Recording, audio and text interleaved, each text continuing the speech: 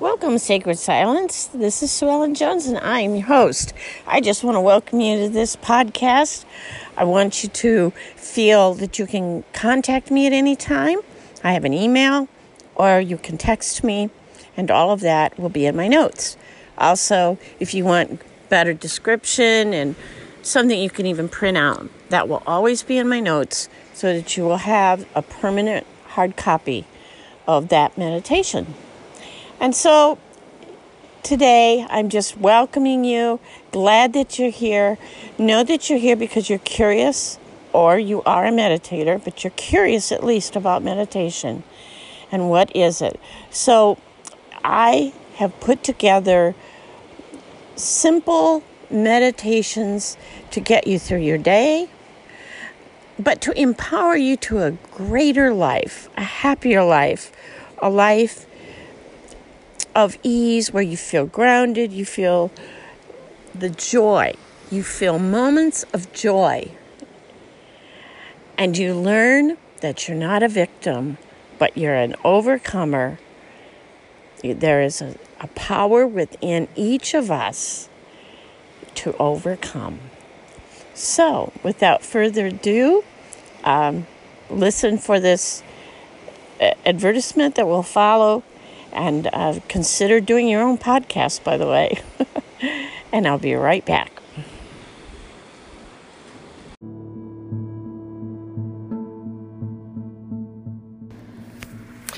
Welcome to Sacred Silence. This is Sue Ellen Jones, and I am your host. Today we want to talk about what I think is really, really important. Why bother meditating? Why? Is it just another practice? Is it another tool on your tool belt? Or is it the tool belt itself? You see, for many years I practiced my Christianity through prayers, praise, gathering together, reading the Word, studying, and practicing what I consider the Christian life, with others, and returning good for evil, and various things like that. And there's nothing wrong with any of that. That is all very good. But I will say this: it certainly isn't an end in itself. And I will tell you why. Behind every practice, there has to be a passion. And behind every passion is a deep-rooted belief.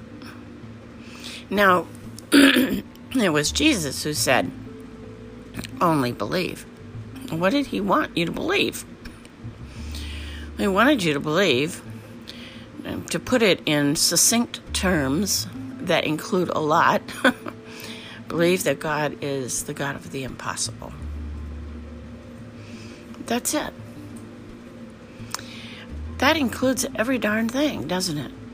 There's nothing left out. But in my experience, I felt that there was so much in me that was praying because I felt I needed to. I should.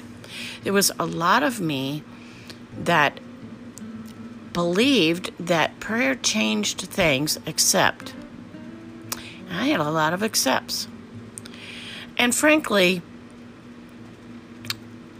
the real part of me that didn't participate in the life of God was simply because I did not see myself through His eyes at all. The practices I was using of prayer, praise, of reading, of all of these things had not entered my heart, soul, to the point that I saw myself as an incorruptible seed in the earth, to the point where I saw myself and experienced myself as made in His image. I did not experience Christ in me. I did not experience that I was a temple. My body was perfect and pristinely made. And it was perfect, and it was the temple of the Holy Spirit. And I simply did not experience that. But I would say I believed that. If anyone asked me, of course I would believe that. That was a very basic Christian doctrine, as were salvation in Christ and, the being resurrected and all the basic doctrines. That was one of them that I understood, at least only on the surface level. But what hadn't transpired in me was the word transformation. I was still a caterpillar clinging to a twig. I was still eating leaves. Something in me said, well, there's more than this, and you are reaching higher. You're going to go higher. And I think there was something in me that believed that, but almost reluctantly and afraid to truly imagine it or to see it in my own mind's eye and see it with such conviction and such certainty that it was real for me before it was actually real, if you understand what I mean. There is a peace that passes understanding.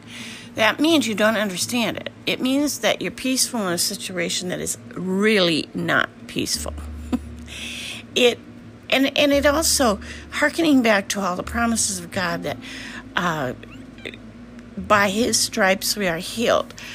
Any way you might understand that. Some people understand that metaphorically. They don't understand that to be a historical event.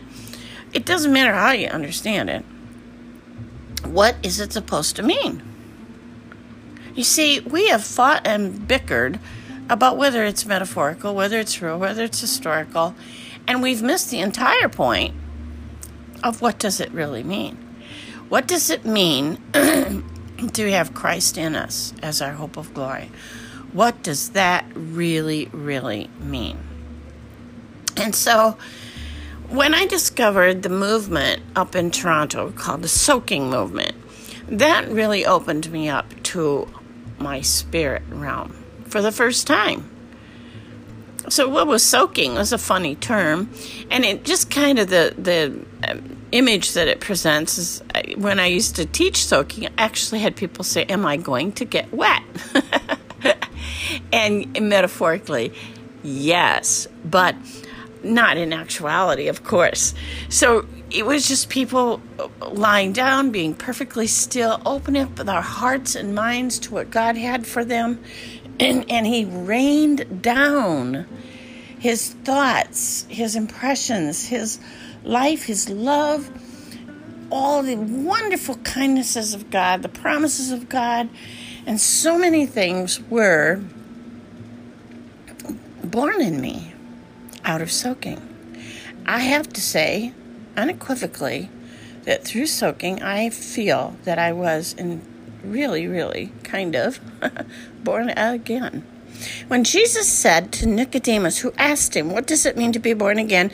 Does a man or a woman enter into his mother's womb and be born a second time? And Jesus says, now, have you been a Pharisee for so long and you don't know these things? Well, we could say that to the church today. We could say, have we all been part of the Christian movement and we don't know these things? Then He answered the question. He says, you see the wind and you see how it moves the leaves. You see the wind and you see how it moves the leaves, but you cannot tell from where it came or where it's going. So it is with everyone who is born from above or born again, born of the Spirit. It's not a very concrete, nailed-down answer. It certainly didn't suggest that anything about a particular prayer. It didn't say, it just said this is what it looks like. When I think of a butterfly, why do you think it is the image of this particular transformation, this born again? Why? Because that little caterpillar changed into the wind, and you could see that this beautiful butterfly came out of something. You can watch it flow and you can watch it fly, but there's such a mysticism about the butterfly as to how in the world it got that way. There was, if you see what I'm saying, even the scientists, the little worm it's starting as a larva and pupa and all of that, and eventually grows into a caterpillar and eats and eats and eats. Taste and see that the Lord is good, right? That's what you eat. You eat him. If you eat him, what are you going to be? You're going to be him. You're transforming. So then he goes into a chrysalis, which he makes himself, and his whole little body just turns to juice. He digests himself. Now, the Bible is very clear. He says, pick up your cross and follow me. And then he says that you die on your cross. I am dead to myself, but I'm alive in Christ. This is the whole picture. It's so wonderful. It's so wonderful. And so this little teensy, what we call it a caterpillar, is showing all mankind the beauty and the glory of what it really means to be born again, born from above. That we're dead to ourselves, the old man dies, and put on Christ, put on the new man. That's awake. Awake, awake, oh sleeper. Awake to who you are. Awaken to the new life in Christ. Awaken to the Spirit of the living God in you. Be alive in Christ. I'm no more mine, but Christ lives in me. And the life I now live, I live by the faith of, not the faith in the Son of God, the faith of the Son of God who loved me and gave himself for me. He's in you. It's his faith in you.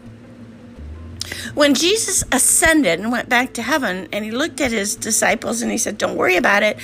If I don't go, the Comforter can't come. One Jesus went back into heaven. The Comforter came in all. So now the witness of God isn't a physical thing that we have to go hither and yon and spread the good news and such. We are the good news. We are. Our love transforms the world. The world is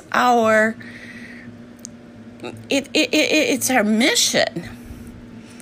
But it's not our home. We are kingdom dwellers, but the kingdom isn't out there somewhere. The kingdom is within. So said Jesus, the kingdom is within you. And as Jesus is,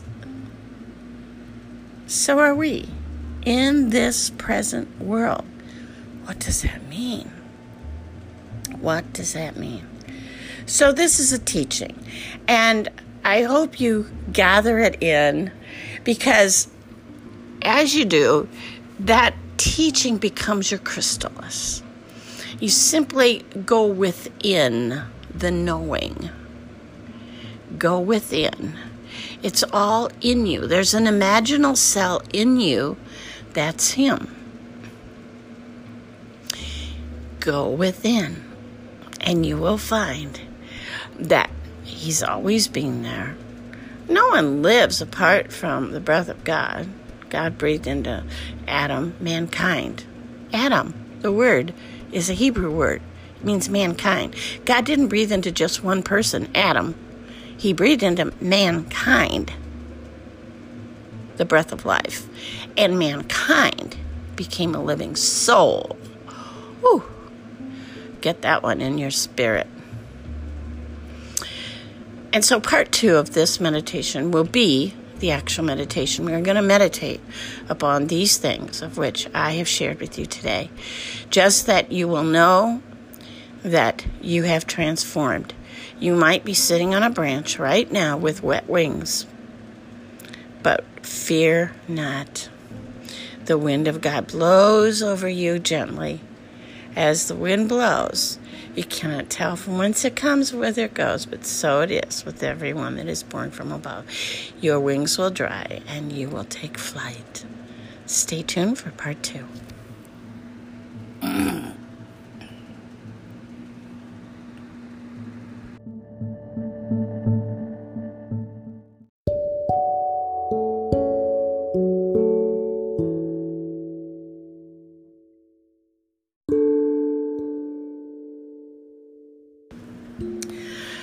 Oh, welcome, friends. This is the meditation for up, and away. We want to find ourselves a comfortable place. I'm going to suggest that you either lie down or you sit without your back being supported by anything. Might work best on a floor. Once you've found that, you can go back to meditation 125 or 126. They both are going to deal with the posture. But it is very important that your body's alignment is correct. Therefore, your energy flows freely. It will give you perfect balance with gravity. It'll be effortless sitting. It will free your mind from extraneous thoughts. And it will bring your mind into a more expansive place to see yourself as more than a physical entity separate from the rest of the world. It will show you a greater reality of who you are, because all the extraneous things and all the tensions and the worries are not present in a correct meditation posture. So, assuming you're sitting either cross-legged or whatever is comfortable for you. However, we do want to include enough pillows to raise our hips and pelvis above our knees. This facilitates our balance so that it is not an effort. In fact, it would be effortless. You will project your pelvis a bit forward, and yet your knees will be lower. This will all happen when you get the correct height on the pillows. Okay?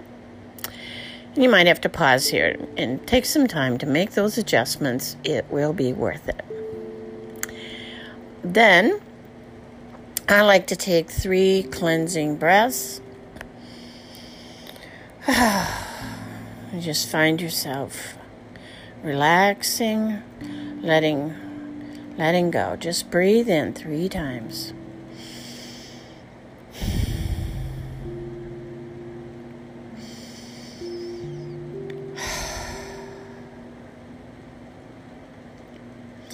We're going to do a little body scan from head to toe. And tell yourself by part, name, to relax and to go deeper. So head and shoulders, relax and go deeper into relaxation. And do that all the way through your body. Put it on pause and just go ahead. Now, as you come back, you should be in a very relaxed state. Very balanced, very effortless. Remember, if a thought comes, let it come. Look at it. Is it necessary? Then if it is, stay with the thought and observe it. Your observation changes the thought. It will change according to the peace that you are sitting in right now. Then we can ponder, bring to the front of your mind who you are in Christ. That Christ is in you, as you.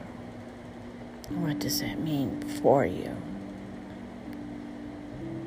And maybe just going back to some of our earlier meditations, begin by seeing the words scroll across your mind. Christ in me is my hope of glory. Christ in me is my hope of glory. And see that for a few moments.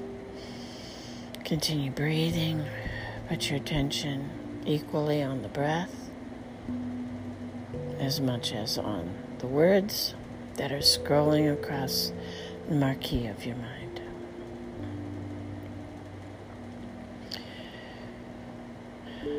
Allow your mind to expand to greater thoughts, revelations of who you are. Indeed. Allow the imagination of the mind to be free to work and see what good and wonderful work the Lord has done in you.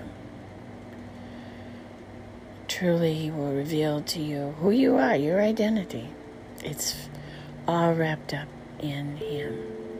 He is holy, He is perfect, He is lovely, He is just, He is love. God is love. Therefore, so are you.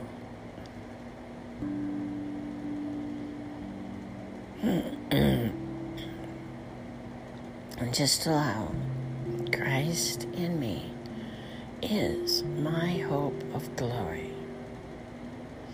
I am in Christ, and Christ is in me. Keep breathing.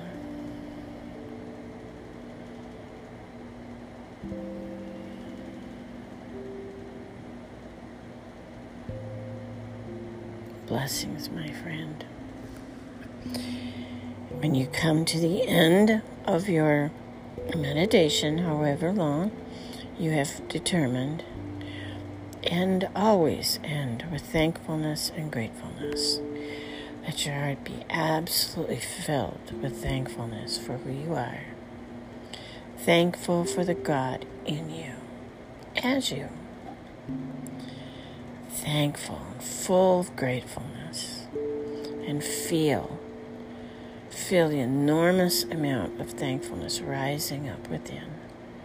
It's an energy, and you can feel it. And let this energy of love and identity, and as you personify yourself in the image of Christ, carry it with you this day till we meet again.